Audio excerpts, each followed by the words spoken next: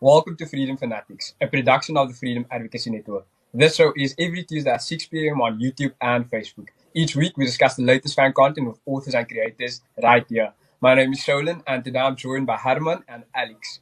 Thank you guys for being on the show today, and I think we can get straight into it.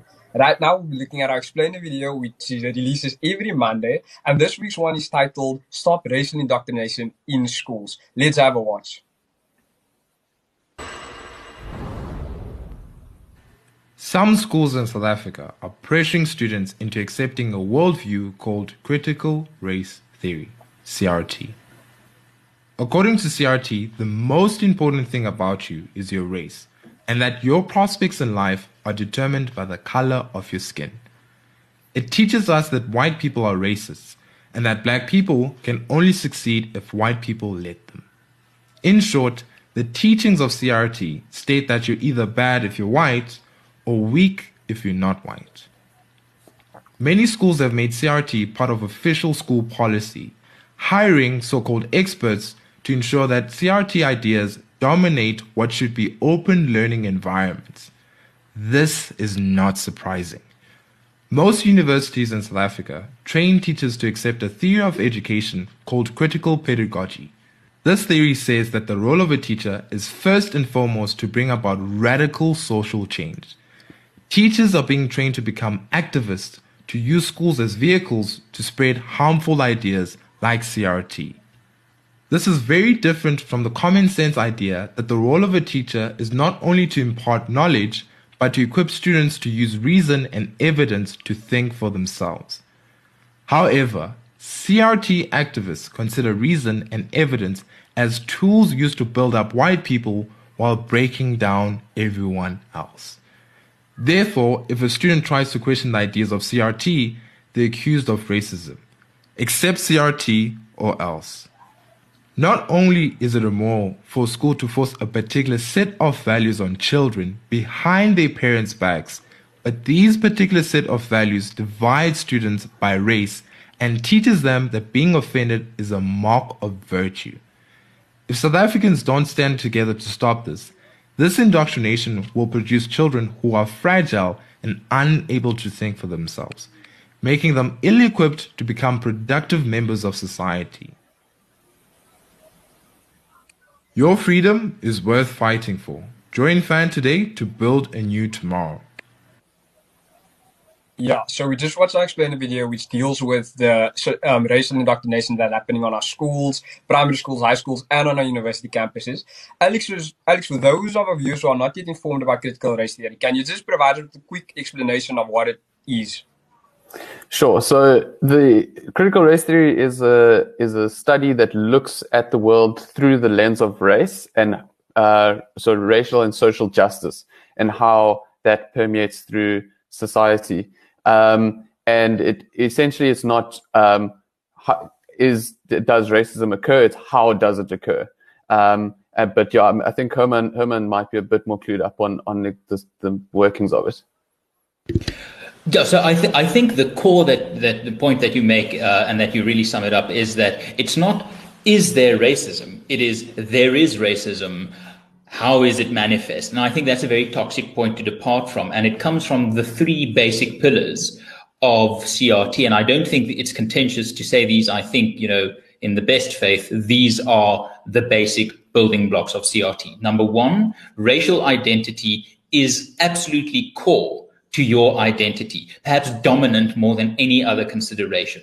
Number two, white people are inherently part of a worldwide oppressive system that, number three, oppresses all non-white people. So I'm not trying to load the discussion in one way or another.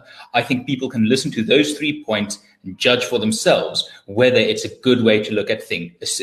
Assuming racism and then assuming those three things, I don't think it's healthy. And I think most people would probably agree with me that that's not the way to go about building a country and teaching kids.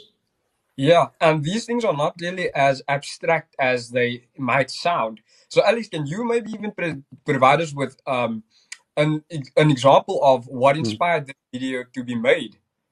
Yeah, sure. So some colleagues of ours have been approached, and even colleagues of ours have had kids in schools who have been faced with the way that CRT is sort of infiltrating their school and playing in their school, their children's lives, and that could be from having diversity trainers, unconscious bias sort of sessions, that kind of stuff.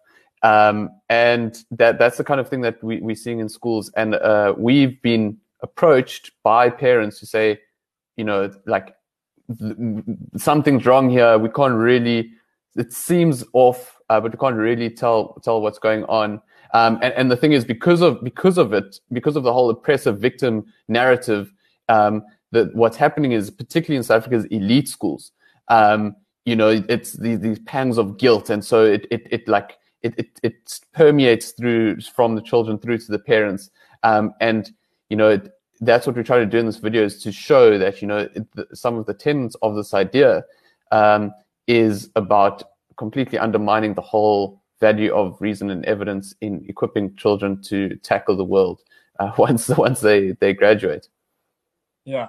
I don't know, when children are in school, they are developing and they are forming their identity, finding their place in the world. And this is a period where children are very vulnerable to this dangerous ideological indoctrination, especially on elite schools, as Alex has mentioned. Maybe just give us your thoughts on that.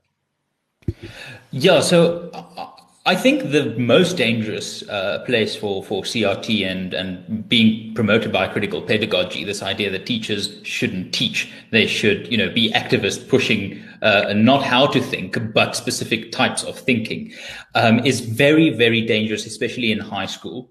I think every parent would agree with me that there's a rebel inside every teenager, or perhaps there should be, and oftentimes that sort of rebelliousness. It's part of growing up. It's part of how you see yourself in the world. But what CRT in high schools, I think, is really doing that's very dangerous, is taking genuine grievances, genuine concerns, combining it with this rebelliousness of the teenage spirit, and then pushing that not just as this is how you might look at problems now or how you feel now. This isn't a phase you're going through. This is how the world is. And if you don't think so, you're a racist. The problem is that we shouldn't be overly paranoid about CRT. I don't think it hides under our beds or in every closet.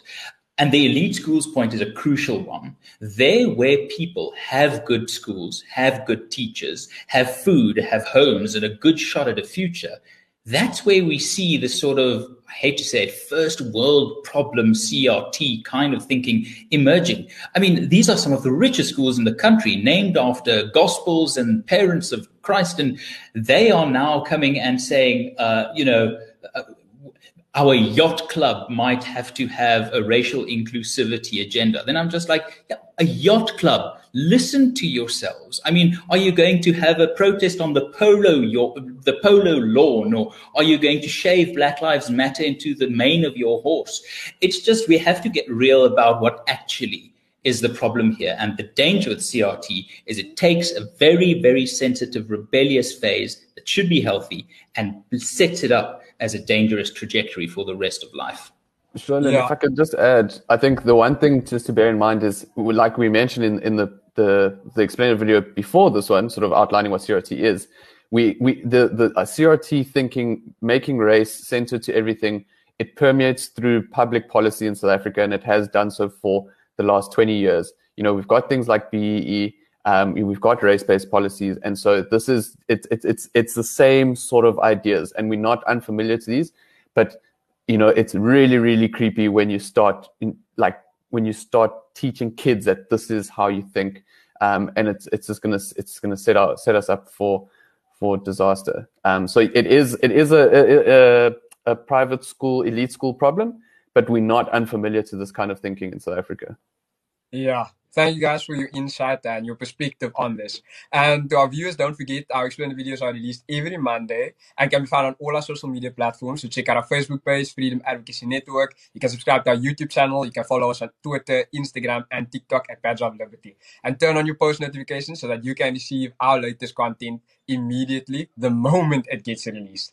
So up next, we will be looking at an article which was written by Herman, and it mentions 4 realistic ideas that will make South Africa better immediately. So, Herman, South Africans have endured many challenges, which includes dangerous unemployment levels, power cuts, and increased crime. We need solutions now. Provide us with ideas you have identified as realistic solutions. Yeah, so when one writes an article like this, it wasn't supposed to be, this is the blueprint for the future of South Africa. It's just looking at the problems we face now and looking at solutions and ideas that can work now. And that's why the word immediately is so important. So if we look at what are the challenges around us currently, we must look at the massive elephantine virus in the room, COVID-19. And we must look at the failure of getting vaccines to South Africans. We're behind Afghanistan. We're behind Zimbabwe.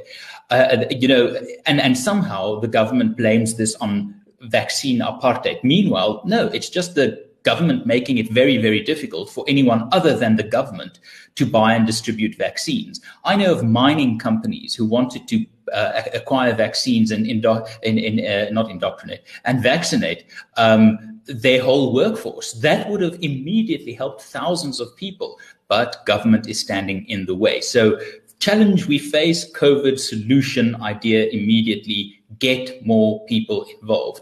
Number two, it's expensive to do business because it's expensive to hire people these days.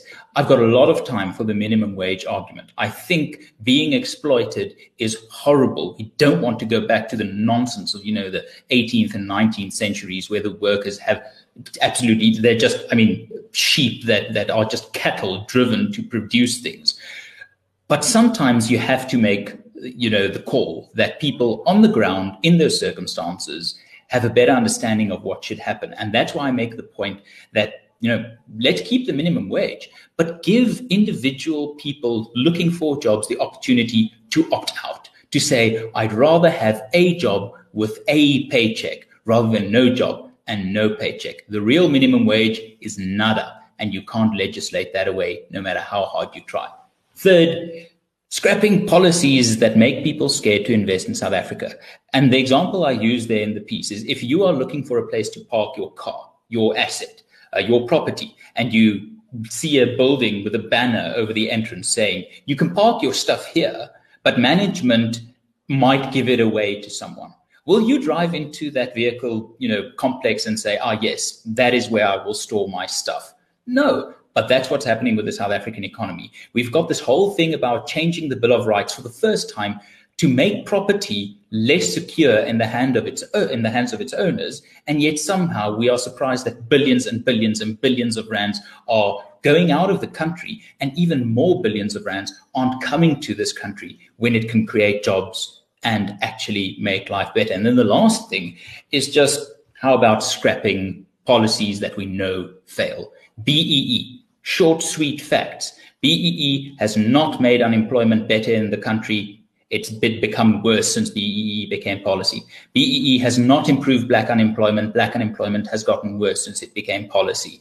There's no evidence that BEE has made the poor better off, but there's significant evidence that it's made a few cronies and a few cadres, perhaps someone's called Cyril Ramaphosa, very well off. Thank you very much. So while they live in McPrivilege, the rest of South Africa are just in the drive-through to poverty. So you're president for a day. Which of these policies do you implement immediately? Top of the list. Yeah. Well, firstly, I'd hire people a lot smarter than me and outsource the decision making. But I think the first thing would be protect property rights wholeheartedly. It really is the foundation stone of every other principle that follows. And so I think if you just stop the nonsense of, talking about state custodianship, expropriation without compensation, and dig a bit deeper into the mechanics of that, which are failing and have been failing for the last sort of 25, 26 years, I think, you could solve the problem without compromising people's ability to build up a future for themselves and destroy investor confidence. Yeah, such a good answer. So to our viewers in the comment section, let us know which of these ideas you consider to be most important, whether it's on Instagram or YouTube or even on Facebook. Just let us know. We'll really be keen to see your answers. And so you guys, there you have it, alternative solutions that are there for the taking and can be implemented immediately. You can find out all our written content on our website, freedomadvocacy.net. We'll be able to read more about informative and interesting topics such as this. So now for our quote of the week by Ben Carson, a prominent American speaker and author, who was also the former Secretary of Housing and Urban Development in the United States, and he is a world-famous neurosurgeon.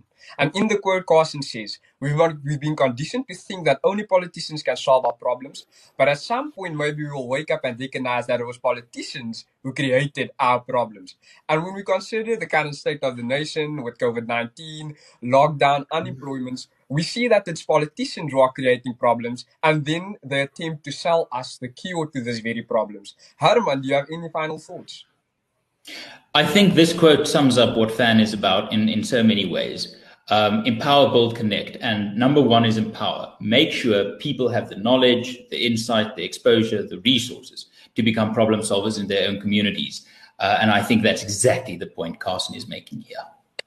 Yeah, so guys, that is it for this episode of Freedom Fanatics. And don't forget to catch us every Tuesday at 6 p.m. on YouTube and Facebook. To join FAN, sign up at freedomadvocacy.net. And never forget, your freedom is worth fighting for.